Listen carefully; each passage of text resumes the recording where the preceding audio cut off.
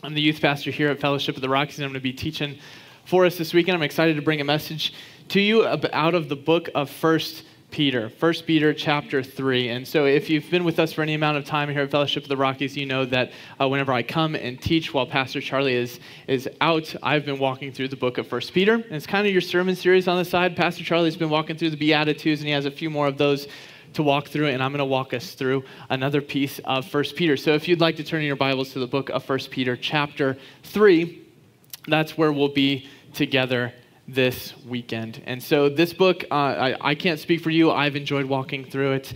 But what I like about this book is that it has a very expressed purpose. Peter's not hiding the ball here about what he's trying to do, okay? In his second letter that is written to dispersed Jewish Christians all over the place, he mentions that both of his letters were written with the goal of encouraging believers through reminder.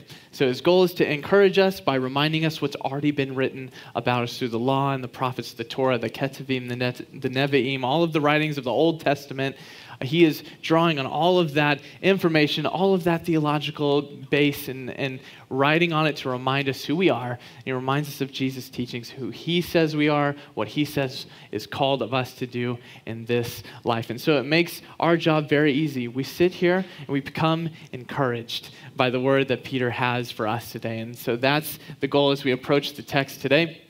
So in 1 Peter chapter 3, we'll read the verses in just a minute, but for us to understand what all Peter is saying today, we kind of have to catch up. So I'm going to summarize a little bit of what his first letter is about. He begins the letter by talking about the living hope that is Jesus, and that is a theme that he writes all throughout his first two letters, is a lot about the living hope that is Jesus Christ, right? And he writes about the invitation that we have into a new hope based on Jesus, a new identity, a new family that is built around faith in him. And then he talks about the road that we're all on together, this road from hope to holiness. It's a process called sanctification.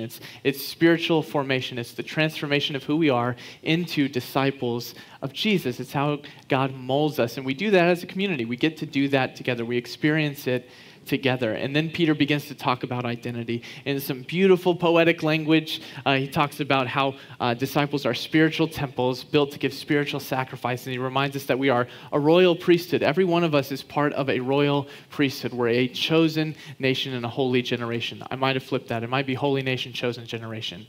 Either way, that's what he gives us as far as identifiers for who we are as followers of Jesus. And then he steps into the action-oriented part of our life, and he talks about the discipline of submission. And he actually gives a lot of airtime to this in his letter. He talks about the discipline of submission and what it means for us to say, you know what, I don't have to have my way.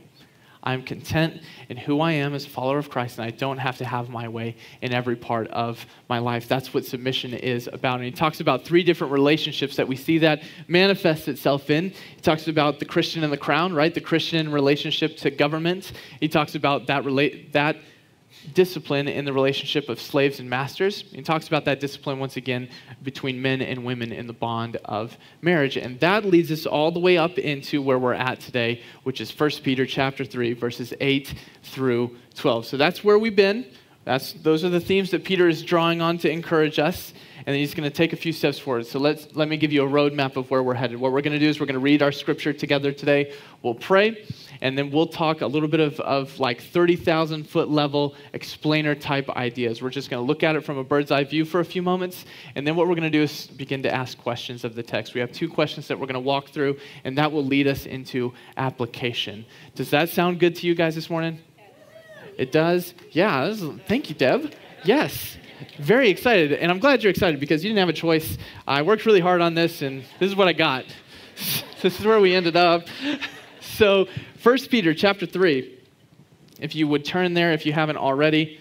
I know I've been rambling. I've given you more than enough time to get to 1 Peter 3. 1 Peter chapter 3, verses 8 through 12. Let me read them for us this morning. It says this: Finally, all of you, be like-minded and sympathetic.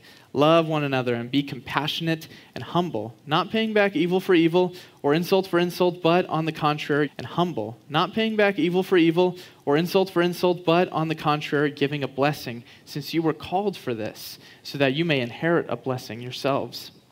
For it's written, the one who wants to love life and to see good days, let him keep his tongue from evil and his lips from speaking deceit. Let him turn away from evil and do what is good. Let him seek peace and pursue it. because the eyes of the Lord are on the righteous, and his ears are open to their prayer.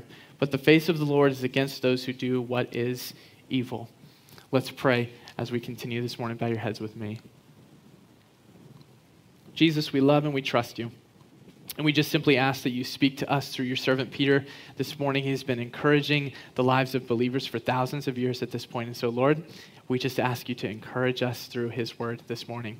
Jesus, it's in your precious name we pray. Amen. All right, this piece of scripture, we're going to talk a little bit of 30,000 foot level. And so this passage can be broken up in about three different directions. The first part of this passage is Christian virtues. He says, be like-minded, sympathetic, compassionate, humble, gentle towards one another. These virtues or values are all over the New Testament. R.C. Sproul writes, he's a theologian who passed away just a few years ago. He writes a lot about these Christian virtues and how all of them are just recycled. They are all over the New Testament. They are all over the Old Testament. It is not the first time, if you have read any part of Scripture, it's not the first time that you've been told by the Bible, be sympathetic and be compassionate. It's not the first time you've heard that. In fact, it's probably not the first time Peter has said it in his letter. He's already given us these virtues, okay? And these virtues carry their themes that are all across Scripture. And so here's the idea behind that, is that these attributes wouldn't just be something that we do, but they become who we are. What I think about it is like soup, like a good chicken noodle soup. What goes in chicken noodle soup? Chicken and noodles, maybe some carrots, maybe peas. You got broth, salt and pepper, all those good things. All those pieces of the soup are no longer individual things. It's no longer all of those things doing their own thing. They're now just soup. They're just lumped together. It's just soup. And that's what it looks like in the life of a believer. We no longer just do humble things. We become humble people. We no longer just do compassionate things. We become compassionate people. They're not just ingredients that we try to shape our actions by. No, it's becoming who we are. We become soup. We become soup made of those attributes. That's the idea, okay? So that's the first part of the text. The second part, verse 9, transitions, talks a little bit about relational conflict. And it says, don't repay back evil for evil or insult for insult. Repay that with blessing. And this is also mirrored of a really famous passage of Scripture, Romans chapter 12, where Paul writes almost the exact same thing, okay? Romans chapter 12, the back end of that chapter, you should read it after our time together. It mirrors 1 Peter 3. It's like they're using the same exact words the entire time. Paul just uses more of them. And then Paul comes to this at the end of chapter 12 there, a really famous piece of scripture where it says, don't overcome evil with evil, but conquer evil with good. And we quote that one all the time. Peter just said the exact same thing here. Don't repay evil for evil, but repay it with blessing. But it sounds cooler when you use the word conquer evil with good. It just sounds better. And so we quote that one more. But those two passages are mighty similar. It's almost like these guys knew each other, did ministry together, and followed Jesus. You know, they're fishing from the same pond is the idea, okay? They're talking about these virtues that are not new. This is not new content. These are themes they're picking up throughout Scripture. And then the back half of that scripture that we read this morning, Peter quotes from Psalm chapter 34, which is the same psalm that I read about the back half of it or so for us during the word of encouragement. But this psalm is obviously deep on Peter's heart. Here's why we know that is because he quotes it 3 times in his letter. Last night, I told them he quoted it twice. I was reading 1 Peter this morning. Turns out he quotes it 3 times. So you get the more truthful message this morning is basically what I'm saying to you. He quotes Psalm 34 3 times in his letter to the people. And he wouldn't do that unless it was really formative for him. It was really formative. We can even imagine him as he's writing this letter or in the group of people who is writing this letter, having Psalm 34 in the room with them. It's very likely that he had a scroll that he knew this is what I want people to remember. This is how I'm going to encourage them, is using Psalm chapter 34. And so he uses it in chapter 2 different times. One, to say, taste and see that the Lord is good. That's a quote from Psalm 34. And then he also rips this quote that's a very famous one, talking about Jesus. The stone that the builders rejected has become the cornerstone. That's also a part of Psalm 34. And then it walks into this idea of pursuing peace and having the Lord's face shine on you, which is the part that he quotes in our moment, in our scripture today in verses 10 through 12. That is like 30,000 foot flyover, okay? That's like the general idea of what we're going for. So what I'd like to do next is begin to ask some questions of the text, because that's how we take it from a 30,000 foot bird's eye view, and we kind of take ourselves down in elevation a little bit. My goal is by the end of this morning, by the end of this 9 a.m. service, that we have taken this text and we've seen it at the 30,000 foot level, and we take it to about a 5'7", 5'10" level, okay, somewhere around average height. That's the goal. I want us to be able to take this text and really apply it. I want us to see ourselves using this text in our life. And we can do that. We just have to ask the questions. And the first one is this: what is Peter trying to do here? What's he trying to create here? And here's why we have to ask this question, is because we've seen Peter just take a bunch of content that's recycled, right? We see these virtues and we're like, man, I've heard that before. And then the part about repaying good for evil, and you're like, well, I've read Romans 12, I've heard that part before. And then Psalm 34, obviously you just stole somebody else's work. Isn't that plagiarism? Is that like allowed in the Bible? And so it's easy to blow over a passage like this because we can see that it's like, it's kind of repeated stuff. It's themes that we've heard of before. These aren't foreign concepts, so it makes it easy to just run through this and not consider what Peter is actually trying to do. So we have to ask ourselves, what is Peter trying to do or create in this moment? And here's what I believe he's trying to do.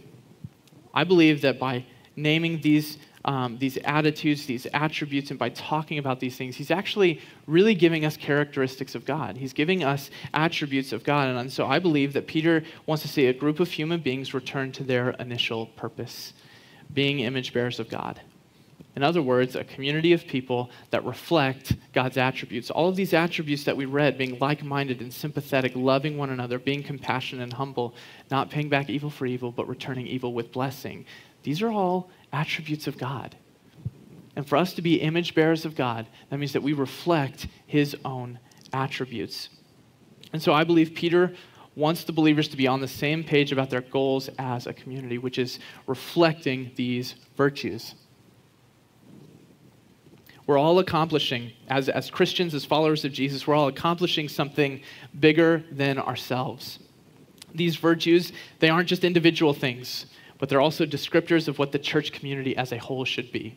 So like I said before, it's like, it's like a bigger soup than the soup before. It's like if we added two soups together, all right? So you got the soup that is like the Christian, and they've got these attitudes about them that they're no longer just doing kind things, but they're becoming kind people. That type of idea, that's the soup. The idea is that we're one big soup as a church because we're all a compassionate community. We are all a gentle community shaped by the Father. That's the goal. We're a part of something bigger than ourselves. And this first sentence of the text here in verse 8 actually lends itself to this idea. And here's why. This first phrase, finally all of you be like-minded, okay? My translation, this is the CSB translation, takes the concept idea of that word, and so it's not wrong, it's just not together, bringing the illustration that I think Peter wanted to have here. The Greek word there for like-mindedness is homophron. I have no idea how to say it. I just know that that's it's HOMOPHRON, okay? I know how it's spelled. I don't know how to say it. I know just enough Greek to be dangerous and not really know what I'm talking about, okay? But that's the word he uses. And there are other translations, specifically the NASB translation, translates this phrase, live harmoniously, live in harmony. That's the idea. And so I actually think that the idea of harmony illustrates this in a really beautiful way because we are part of something bigger than ourselves. So harmony is obviously like a musical term, but that's kind of the idea that we're going to spend a lot of our time with tonight, harmony and unity, this morning, harmony and unity, that's where we're going. And so harmony is obviously a very musical term, okay, but it's basically when two notes are not the same note, but they're part of the same chord, so they're accomplishing the same thing, okay? I'd give you a better definition, but when I read definitions online, I was just more confused than I was before. So how about I just show you what I'm talking about here? Well, I'll show you a little bit of harmony. We'll see. My wife thinks I'm musically challenged, so. If you heard me singing just a few minutes ago, you'd probably agree with her. So let's talk harmony for a second. So that right there, that is a C note. That's D, that's E right there. C and E together, they sound good together. That's because they're in harmony with one another. They are both part of the C chord. They're different notes, but they're part of the same chord. Different notes, same chord. And this is kind of what it's like when you meet another Christian in the workplace, at the mall, something like that. For me, I had a friend in college who I met through an astronomy class. His name was Reese. I did not know what was going on in that astronomy class. I had no clue what was going on. Reese seemed like he knew more about what was going on in that class. So when it came time for the group project, Reese, you're my new best friend, right? because I need help with this, right? So I pull my bag over to where Reese is sitting. He was just a few chairs down, and we talked a few times, but we didn't really know each other at this point. And lo and behold, my Bible is sticking out of my backpack. And Reese says, hey, that's a Bible. I read that. Reese, tell me more about how you read the Bible. He's like, well, I read the Bible, and I know that Jesus loves me, and I trust him. And I'm like, wow, we're committed to the same things. We're following the same virtues. We're living in harmony. That's what that's supposed to sound like. And that's just with two people right there. But when you get into a church community, like what you're sitting in right now, sounds a little bit more like that. Because you have way more people in the room, okay? You have way more people committed to the same harmonies as you. We're all different notes, but we're all the same harmony. We are accomplishing something bigger than ourselves. That's the goal. And that's what it sounds like when we actually begin to commit ourselves to the kingdom of Jesus. We become about the same values. We're willing to be compassionate with one another. When we sin against one another, there's margin there for forgiveness and grace because we've been given forgiveness and grace. And it turns out that is like a theme from page 1. Genesis 1 to Revelation 22, they're playing the same harmony as us. And so when we read the book of 1 Peter, when we read it like we are today, and we find the same encouragement that the believers of his day were feeling, it's because we're playing the same harmony. We're committed to the same things. That's when we learn how to live in submission. We learn what it looks like to be spiritual temples, offering spiritual sacrifices to the Lord. All of these things make more sense when we're living in harmony the way that God has designed us to do. And we learn how to mourn with those who mourn, and we learn how to celebrate with those who celebrate, but we're all returning back to that same note, that same chord, that same harmony. And that doesn't make us all the same. We're different notes, but we are committed to the same harmony. That's the idea. And that's what I think Peter is actually trying to illustrate for us when he talks about living harmoniously. Pastor David is going to be super proud of me, by the way, for that. I learned it on Wednesday. That's the idea. We are living in harmony. We're living in harmony. And when we live in harmony with one another, we begin to reflect the attributes in a much larger way than we could before. Much larger. There is so much more compassion in a church like this than there is from just one individual person.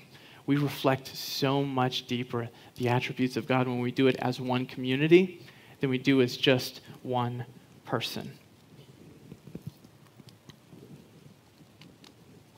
And so that's the first question we ask. That takes us a little bit down in elevation.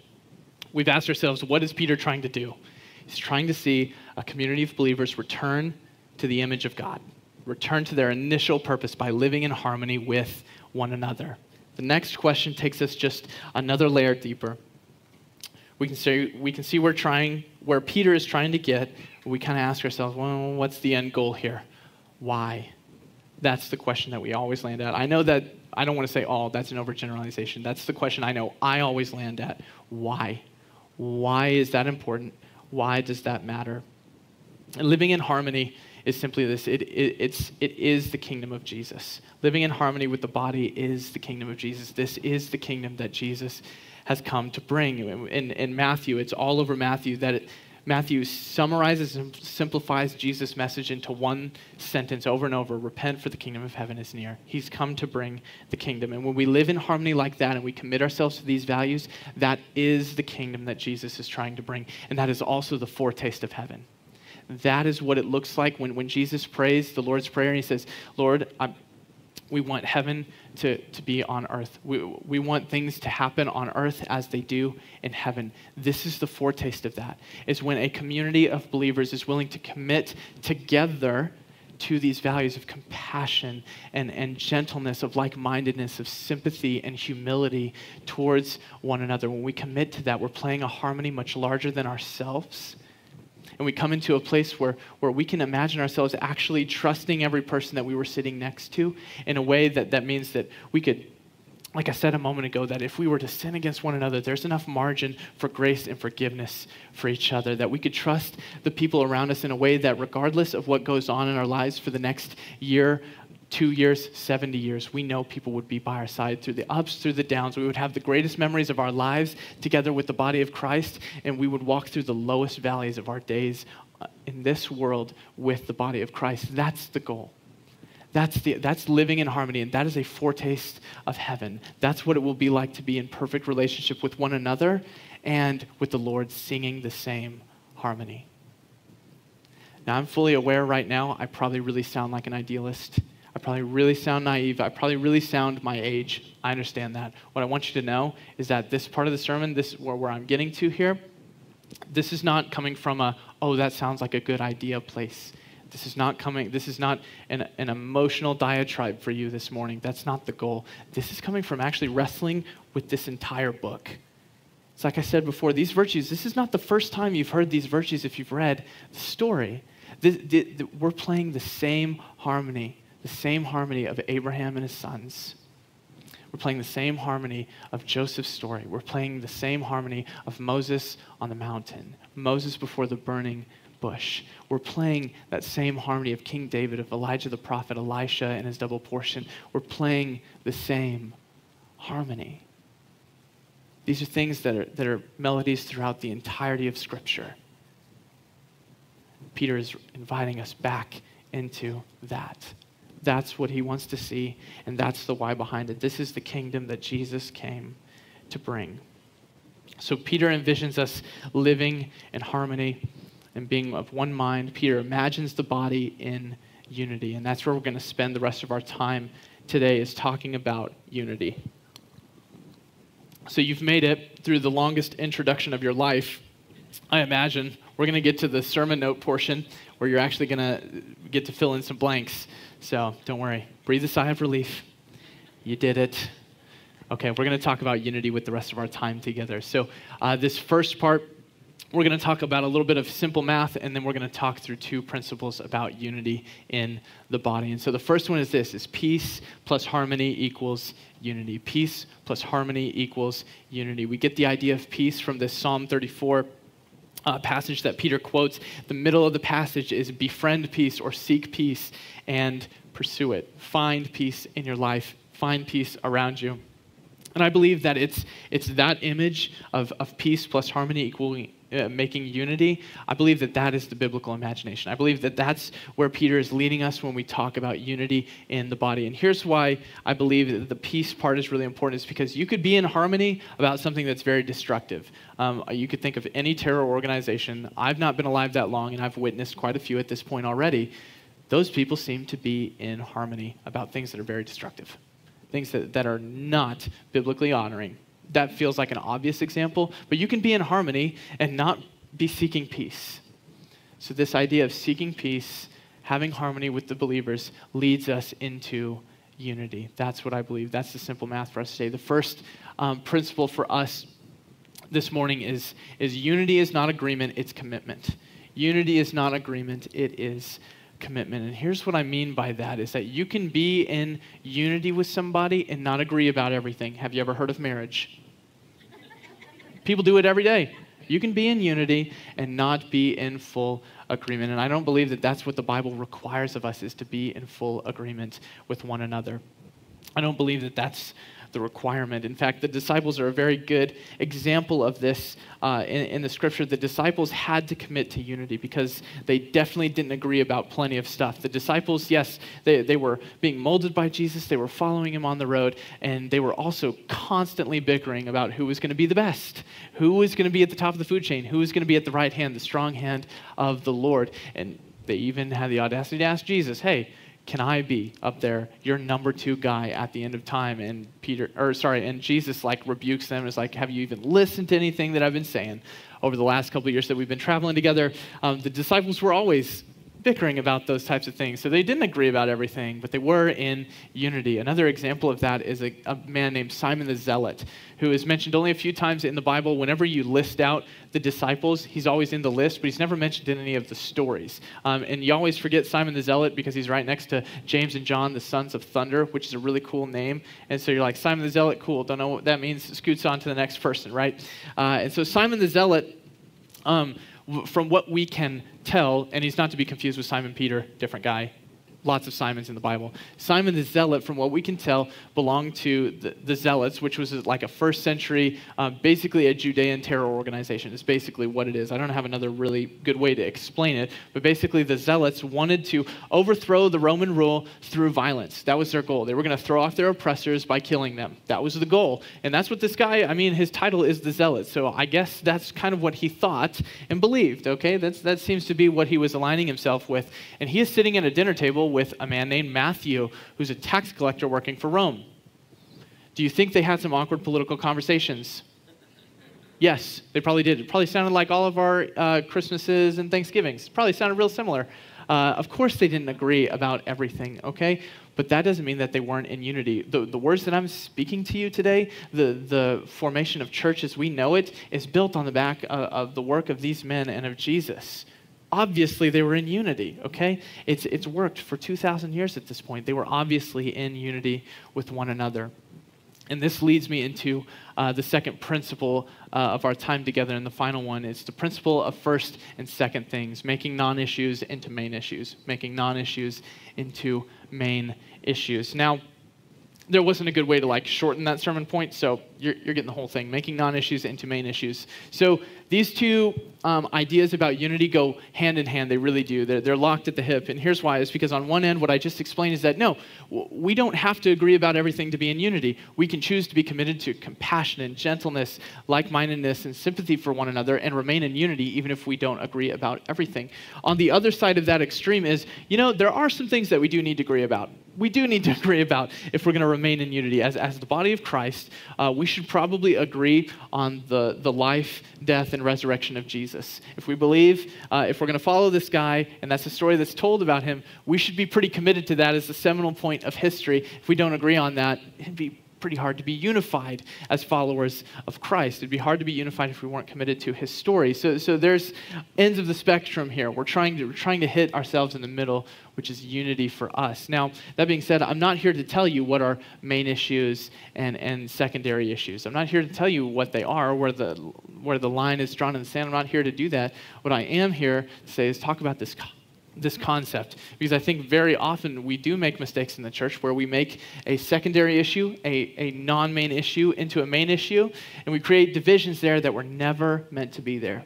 Do you know that there have been denominations created by asking questions that we were never asked to resolve? There are certain things biblically that we were never asked to resolve. So when we think about making like a faith statement on sovereignty, we were never asked to make a theological statement about God's sovereignty. We're asked to trust him because he's in control. Okay, there's a difference there. And so often what I see is that we can get caught up in semantics, and we can make non-issues into main issues. One of the preeminent writers about this was C.S. Lewis. If you know C.S. Lewis, you probably know him from the Chronicles of Narnia. He wrote those books. He didn't make the movies. They're awful. Don't watch them. No, I'm just kidding. Just kidding. They're part of my childhood. I'm just messing. C.S. Lewis also wrote a bunch of other stuff that is also really good. If you haven't read Mere Christianity, you should read that. But C.S. Lewis kind of pioneered a lot of this thought process about first and second things, primary and secondary things. He refers to it as first and second things. And so I'd love to read this quote of his to you. And it's a little long. Just bear with me here. But he talks a lot about this. He says, "The longer I looked into it, the more I came to suspect that I was perceiving a universal law about first and second things." He says this: "The woman who makes a dog the center of her life loses in the end not only her human usefulness and dignity, but even the proper pleasure of dog keeping."